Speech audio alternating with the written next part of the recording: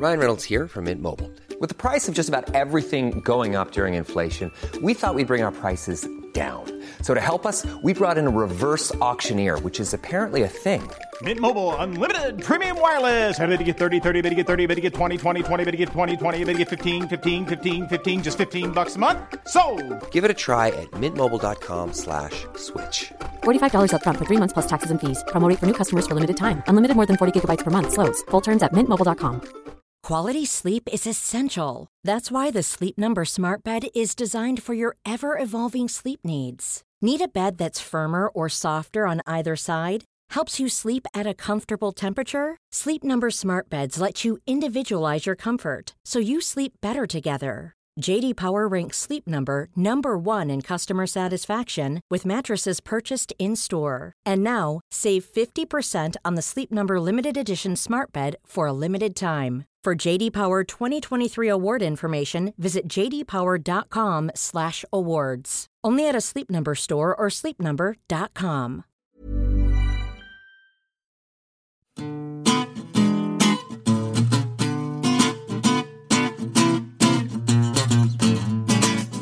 Hello and welcome to the New Statesman podcast. I'm Deputy Editor Helen Lewis, and this week, George Eaton will be reporting from Edinburgh on the fallout from the Scottish independence referendum. Then I'll be talking to John Elledge and Philip Morn about whether or not English regions might ask for more powers. And finally, Fiona Rutherford, Ian Stedman and I will talk about the private companies that want to take humans into space.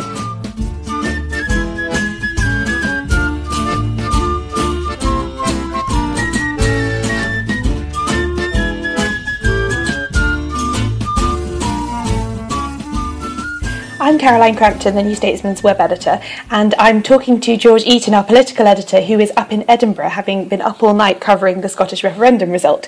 So hello, George. Hello. So, George, just before we get into some of the issues that have come out of this, just summarise what happened overnight for us. So, in the end, it was a comfortable win for No. It was 55-45. We knew the results before they'd finished counting. It was over for Yes. You could see in Salmon's concession speech that he was disappointed that the momentum they seemed to have at one point when they briefly went ahead didn't carry through. They lost by more than the final poll suggested.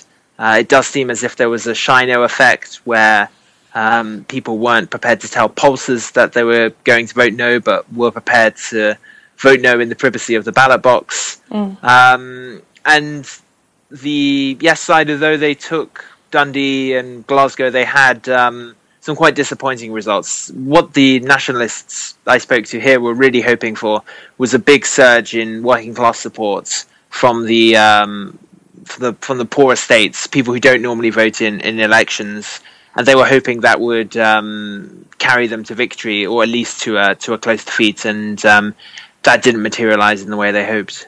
Is there any sense of why that didn't happen?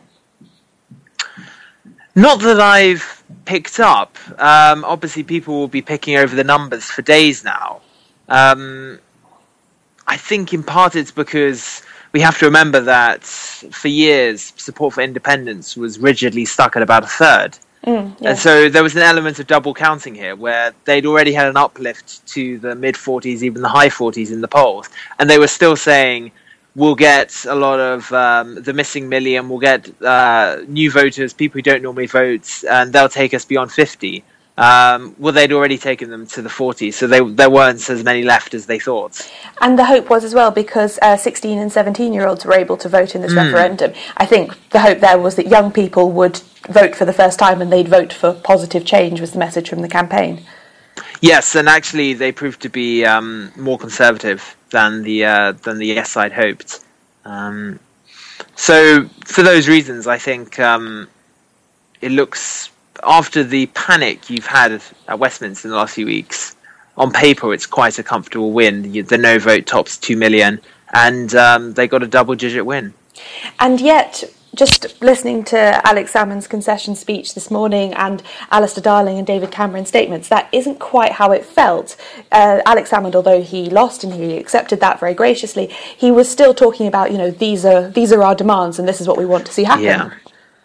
Absolutely. So he will extract a price for this defeat, and simply for their own standing and issues of trust. All of the party leaders have to stick rigidly to the timetable they've agreed now.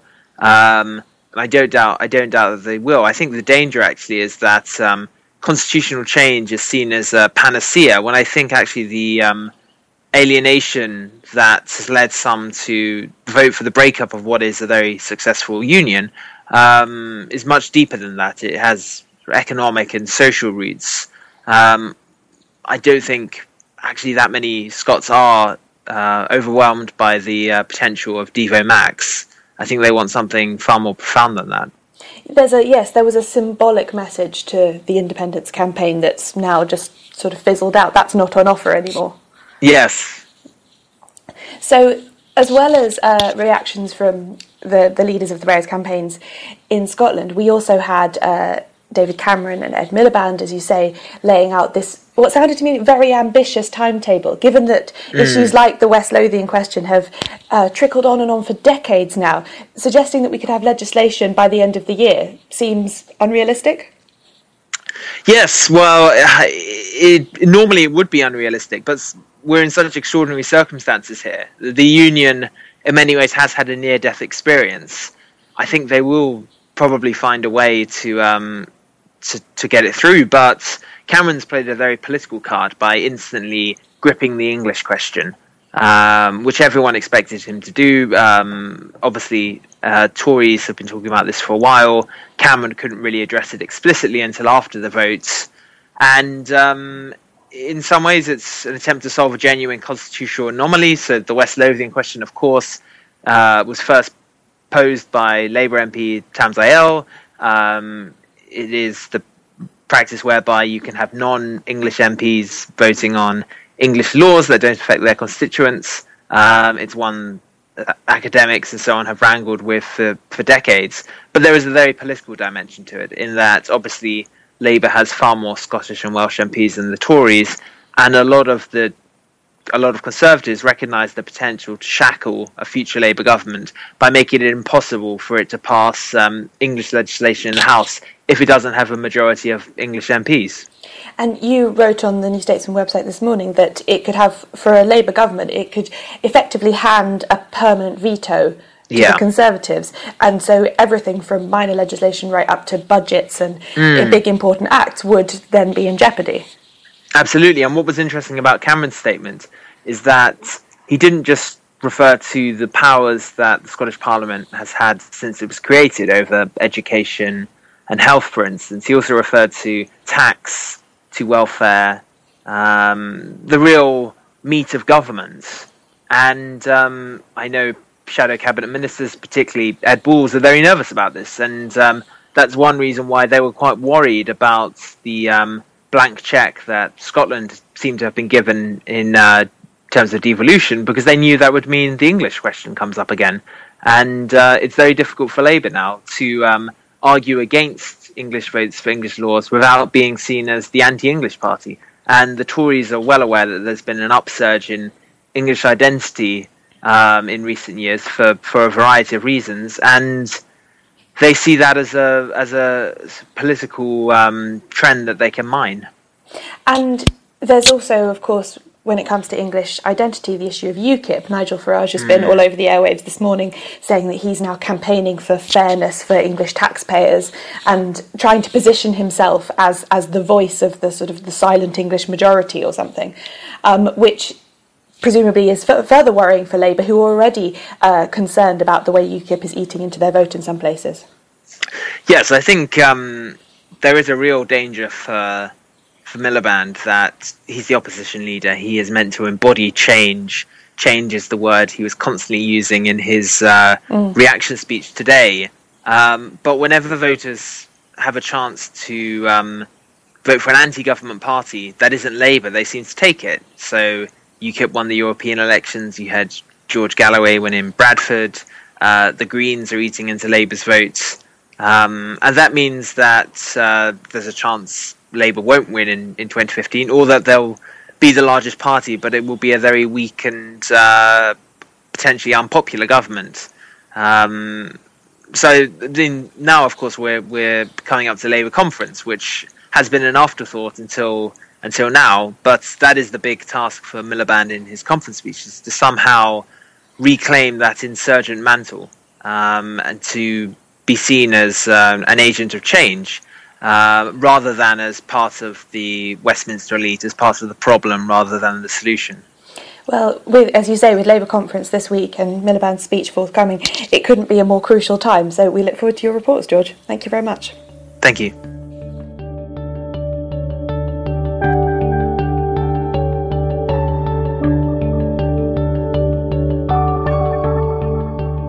One of the major consequences of the Scottish independence debate has been greater calls by the English regions for more powers. It was widely regarded that the devolution agenda had stalled when the North East Assembly was rejected in 2004. I'm joined by John Elledge and Philip Morn to talk about what might happen now in the future about the regions getting more power. John, first of all, you can correct me if I'm wrong. Did I get the wrong date for the North East Assembly? I just suddenly thought, was it 2004, 2005? I think it was 2004, but okay. as a confirmed Southerner, I'm probably not the one to ask. So. Okay, Phil, you're from the North. Yeah, it was when I was doing my A-levels. So I think when did you do your A-levels? This is was an easier question for you than anyone else. 2004. Yeah, okay, that's good. So we cleared that up. Okay, so tell me your memory of what happened then. A lot of people were very grumpy and cynical. I think there is a great desire for representation in the Northeast, particularly. Throughout Scotland, there's been nothing but kind of murmurings of, well, they do pretty bloody well comparison to us. But the package that was offered was totally insubstantial. I think that it just looked like there was going to be very little change, a whole new level of bureaucracy kind of added, and that was sort of the line that went around at the time. And people just didn't think it was the right way to go about things. But I don't think that there was necessarily a kind of dismissal of even the idea of assemblies. I just think it was bad timing. I mean, a very popular Labour government at the time as well needs to be added, and the North East very Labour friendly. I think that is a really interesting point. So James Ball over at The Guardian did some analysis of the number of times that Scotland was mentioned. It was mentioned more than 2,000 times in London-based national newspapers in between 8th and 15th of September. In that same amount of time, Yorkshire, which has got a population, I found out, the same size as Scotland, it's got an economy twice the size of Wales. If it competed in the last Olympics as a separate country, it would have come 12th in the medals table. Yeah, everyone was saying that at the time. Everyone from Yorkshire. By that I mean, everyone. Yeah. And yet there were about 500 mentions of Yorkshire. So there is a point that when we talk about how overwhelmingly dominant England is within the current union, actually what we tend to mean is London and the South East. And actually Wales has got more self-determination than an English region. But John, you wrote a very Eeyore-ish piece for City Metric about why devolution never works, essentially because we, apart from Scotland, Wales, Northern Ireland, we don't have such clearly defined regions that you can kind of assign power specifically to them. Yeah, I mean, the difficulty you quickly run into is that if you start talking about the idea of a federal UK, you think of the four countries. The problem being that England is a whole order of magnitude bigger and more populous than any of the others. So, an English parliament would pretty much just replicate the UK parliament with some of the bits cut off. And, the idea of English only votes in the House of Commons quickly runs into all sorts of practical issues, such as, how do you define an English only matter? And also the fact that there is a non-insignificant chance that you would end up with a UK government which doesn't have enough votes to get any of its English legislation through. So you move on to the idea of regional representation, at which point you run headlong into the idea that, Yorkshire is quite a good example of a region that does have a very well-defined identity and a big population. And you can do the same. Well, except I found out from the Yorkshire First website that they want to claim 2 counties from Lincolnshire as well. That's the bit of Humberside south of the River Humber, I think, which is kind of very close. And what's the logic there? Because there's a pretty big river. It's quite a good marker. There's a pretty big bridge.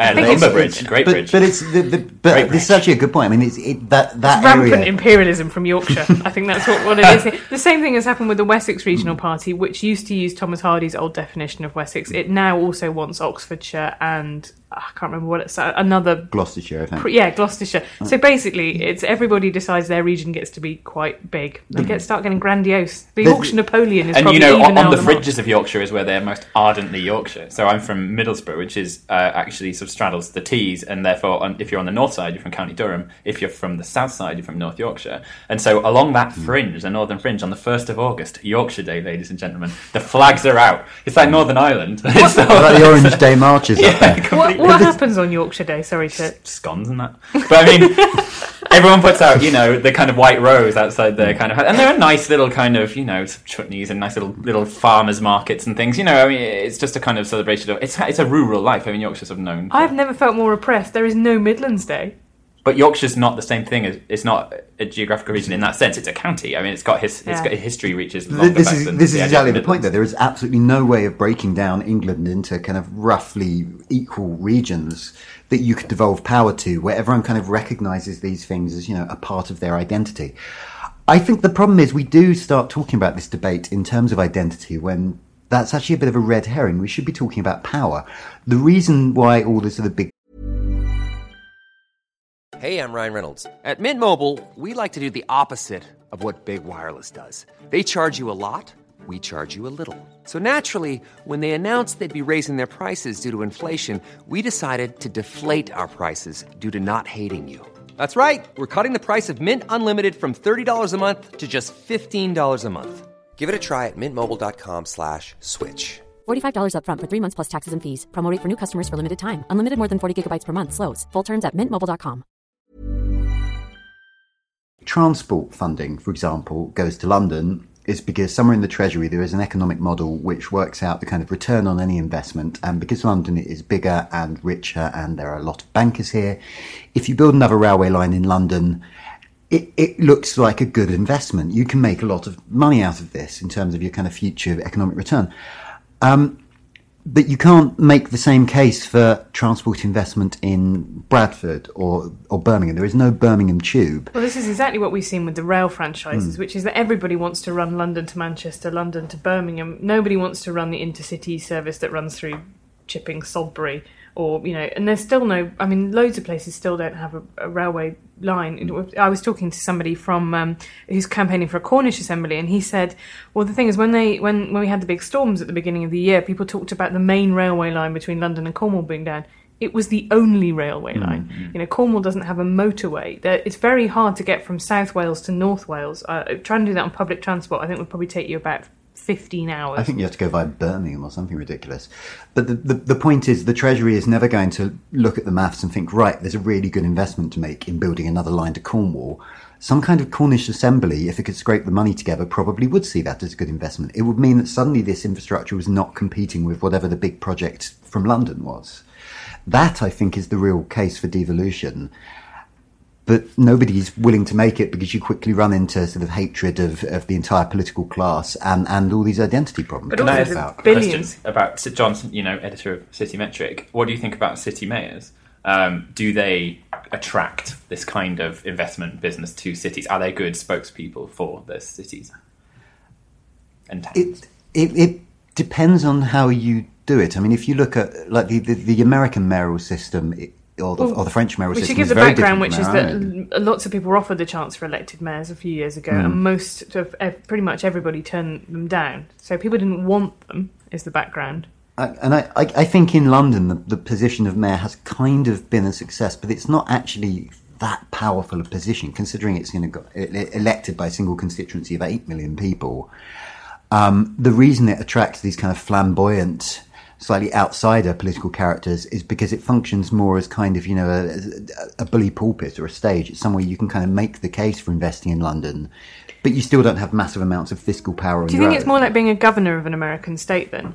No, because governors also actually have quite a lot of political power. It's almost more sort of symbolic than that, I think. You're a fundraiser of sorts, sort of kind of, you're the public relations man. Well, yeah, to a certain extent. That's how Ken Livingstone got a lot done by going around sort of banging the drum for investing in London. Boris Johnson has kind of followed the same line in a sort of slightly different way. Tripping over the drum, kind of drawing a smiley face on it. Yeah, but I mean, where there have been kind of big transport projects that have happened under the Johnson administration, it's largely been where he could personally go out and sort of persuade, the Emirates or whoever it is that this is something worth investing in. It's almost more a sort of, chairman of the board role than a sort of presidential style one, I think. I thought, so Gordon Brown's been having something of a renaissance, and he was having he gave a great kind of spiel on the programme with David Dimbleby, where he was talking about exactly the problem of regionalisation, which is that different bits of public spending go to different parts of the country. So there are some parts of the country which need far more spending in terms of unemployment benefits, for example. London soaks up hugely disproportionately amount of housing benefit because London housing is so actually, although it looks very unfair on the surface that some people get more money than others, actually it's about what each particular region needs, and that sort of evens itself out. And I think there is a big question. Actually, some powers you almost don't want to devolve down. If you think about the trouble that the coalition has had over planning, for example, devolving planning permission down means essentially no one's going to build anything because no one wants to. All the incentives there are to maintain the land that you've got, maintain the house prices for the people who've already got houses. Nobody wants a big giant estate built on them or huge swathes of concrete over the countryside or however you want to frame it. Those things have to be centrally imposed. The same thing with the problem with HS2. That's going through the constituencies of a lot of disgruntled Tories like Michael Fabricant. And actually, if that decision were taken at the local level, no one would ever want to make themselves that unpopular, even if the overall benefit for the country is actually demonstrable. It's the tragedy of the Commons, isn't it? It's the benefits are widely spread, whereas the costs are concentrated in an incredibly small number of people, all of whom vote for the same politicians. Yeah, I mean, I think the housing point is a very interesting one. There was a depressing moment the other week where a report came out backed by the centre-right think tank Policy Exchange, which had given out an award to the best idea for a garden city, and the winner was this plan for this fictitious city called Uxchester. But basically it amounted to doubling the size of Oxford, and they got quite detailed plans of how you do it, just to maintain green space and ensure it was built around public transport and so on. And, as these things go, it was quite an impressive plan. And Brandon Lewis, the housing minister, pretty much instantaneously put out a report just absolutely trashing it and saying, this kind of thing is never going to happen. We're not going to make Labour's mistakes of imposing housing top down. It's going to be bottom up from the communities. And you quickly run into the problem that you've just described, Helen, which is that if you've got a house, you don't want more houses next door. Yeah, you'd much rather keep your view of the Cotswolds than get a nice view of the housing estate instead. And if we're reliant on communities to sort of suddenly decide to build houses, then we are never, ever going to fix this problem. Without wanting to sound like a sort of old-fashioned statist, I really think this is something that has to come from Westminster. Well, on that slightly depressing, but I'm impressed we talked about devolution for so long. Who knew? Maybe we'll make it a regular feature. I keep telling people devolution is really interesting, but then they kind of walk away from me and don't talk to me again. So. It's the new independence. Come back and talk about the EU again, they say, John. All is forgiven. I'll say thank you very much to Philip Morn and John Elledge.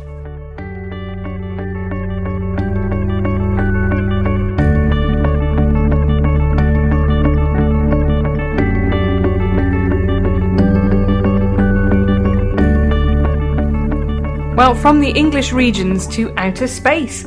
I'm joined by Ian Steadman and Fiona Rutherford to talk about NASA's new contracts for private companies to take astronauts to the International Space Station. Ian, we know that private companies have done pretty well so far. The SpaceX Dragon has been ferrying supplies to the ISS. What's the new update on that? Well, this is part of a kind of larger international thing where private companies are increasingly being trusted with space exploration. So the history to this is kind of, during the Cold War, it was all about very centralized. You had the Americans and you had the Russians, and they were kind of spending a lot of their own state budgets on sending people to space and going to the moon and all those famous things. But since then, governments don't really like spending as much money on space travel, but the private sector has realised that there's a lot of potential for earning money from up there. In the future, people talk about things like asteroid mining and building bases on the moon, which is quite exciting. But until we get there, we need to sort of develop a private space industry, and that's kind of what's happened, where NASA has started to outsource contracts to private companies to do things like basically send supplies up to the International Space Station. And now what the contract that's just been announced this week is to send astronauts up to the ISS. So correct me if I'm wrong, but SpaceX is Elon Musk's company. Yes, the famous Elon Musk. So Elon Musk was involved in the founding of eBay. PayPal, sorry. PayPal, yes. He's involved in the founding of PayPal, Made the online a huge amount of money from payment PayPal. service. He then also is involved with Tesla, which does electric cars. Yeah. And he famously said, "I want to die on Mars, just not on impact." He's also behind the idea to send people to Mars for the first Martian colony. He's a very ambitious man who has... he's inspired the Iron Man character in modern times. He's Tony Stark. Well, because Tony Stark predates Elon Musk being born, as far as I'm aware. Yeah. But the more modern incarnations... Robert Downey Jr. in the films, for instance. Yeah. Billionaire. So SpaceX is his company, but Boeing, which is, Boeing's a massive company, but they've also earned these contracts that are like $7 billion. And it's just test flights at the moment. And then possibly up to half a dozen actual flights of astronauts up to the ISS. But SpaceX has already been sending up supply missions to the ISS. They've got this Dragon spacecraft, which is their own rocket that they've developed. They do test flights in the Nevada desert. They are doing quite a good job. I'm excited about this. One of the things I think that's really interesting about Boeing and Airbus as well, I think that they give them planes deliberately really boring names. Yeah. The other thing that's about Airbus is that you could have called it like the Falcon or something like that, but no, you would deliberately want it to be really boring. It doesn't look like a Falcon either. A Falcon implies it's quite sort of fast and graceful, but the Airbus A380 is more like a whale with wings. It's huge. So I wonder when they start taking people up to space, if they'll stop, if SpaceX will drop names like the Dragon and it'll be called like the sort of space tram. The space, airport shuttle or something, really just boring. Something really nice and kind of low-key. Yeah. I think they're calling it the space taxis. Yeah, they are. They're calling them space taxis, actually. So that entirely proves my theory that it's going to be as boring as possible. Fiona, do you think this marks a new, exciting era, or do you think we're really going to need, the kind of huge amounts of cash that only governments can stump up? I think it is quite exciting, but I think the reason why America's doing it is to get away from relying on Russia because of the events in Ukraine.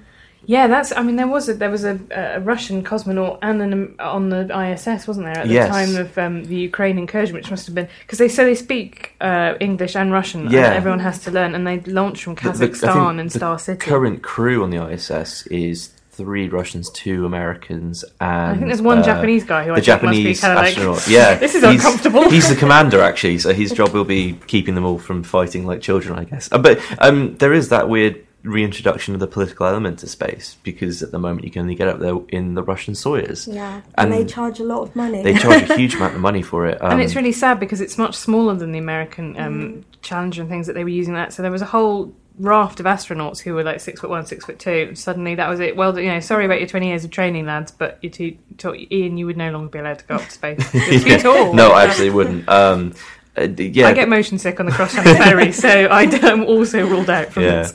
So this is, the Americans will really want to avoid having to rely on the Russians. Particularly the Russians have also, they've said that they might detach, we talked about this on a previous podcast a few months ago, they want to detach their bits of the ISS from the ISS in 2020 so they can use it as the core of their own new space station that's not sort of like everyone else's. Because at the moment the ISS is, lots of bits from different countries all bolted together. But the core component that has the life support and everything is Russian. And they basically said they want to take their ball and play by themselves and go home. So they're going to let all the American bits fall into the atmosphere and burn up. And they can go create their own new space station. Wow. So there is that weird political thing that's come back into space travel. That is fascinating, because that was the defining metaphor of this idea of the space race. And then I interviewed Chris Hadfield, who's a Canadian astronaut, and he said, one of the things that's now different is that it's now very much about cooperation. So not only is it about cooperation from all the different nations that send up people, but also actually the whole ethos of what it takes to be an astronaut has changed because they're flying such longer missions. The original, the kind of the Right Stuff era, these were test pilots. These were kind of really scary, Tom Cruise and Top Gun kind of, real alpha males. And actually that's not what they want anymore, because if you're stuck, I think Tom Cruise's character in Top Gun, if you had been stuck in a tiny tin can with him for 18 months, there would be an insurrection. So everybody's much more kind of chilled out in space now. And actually, they were talking about the Mars mission. They're thinking that what they want is to have is a middle-aged married couple. Yeah. On the basis that they'd be used to sort of pottering around, spending a lot of time with each other, and wouldn't be at each other's throats. But I think that's quite sad, because that to me is a much more chilled out version of space. It is, but that's kind of what happened. That's like colonization and exploration has always been like that. There's the exciting first wave of like we've discovered something new, and now it's to the boring bit of sort of building things and stuff, which is exciting in its own way. You know, building a moon base or building a base on Mars is going to be exciting. It's just that the people doing it might not necessarily be the most exciting individuals. I've been on the moon this weekend on Destiny, the new computer game. Oh, right. And I have to tell you that it's really rubbish. And is it? It's basically just like Halo. See, I haven't played. I haven't got the latest consoles to play it on. Unfortunately, I'm a PC gamer, but I have had a lot. My Twitter timeline is just people talking about it. Well, I'm sure the listeners of the podcast don't need to hear me banging on about my problems with other things that I've been watching on TV, meals that I've cooked, etc. So we'll probably leave it there and say thank you very much to Fiona and Ian. You've been listening to the New Statesman podcast. You can find us every week on iTunes or at newstatesman.com/podcast. Our theme tune is Devil with the Devil by the _ Orchestra, licensed under Creative Commons, and our producer is Philip Morn.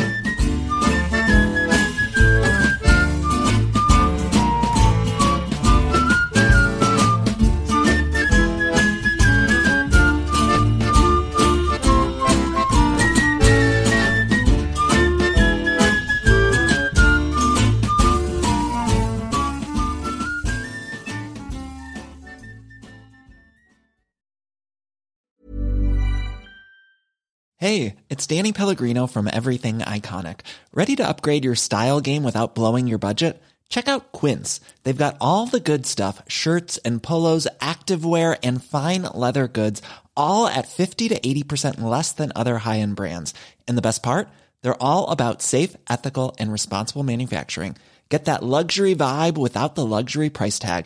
Hit up quince.com/upgrade for free shipping and 365-day returns on your next order. That's quince.com/upgrade. Hi, I'm Daniel, founder of Pretty Litter. Did you know cats tend to hide symptoms of sickness and pain? I learned this the hard way after losing my cat, Gingy. So I created Pretty Litter, a health monitoring litter that helps detect early signs of illness by changing colors, saving you money and potentially your cat's life. Pretty Litter is veterinarian developed, and it's the easiest way to keep tabs on your fur baby's health right at home. Go to prettylitter.com and use code ACAST for 20% off your first order and a free cat toy. Terms and conditions apply. See site for details.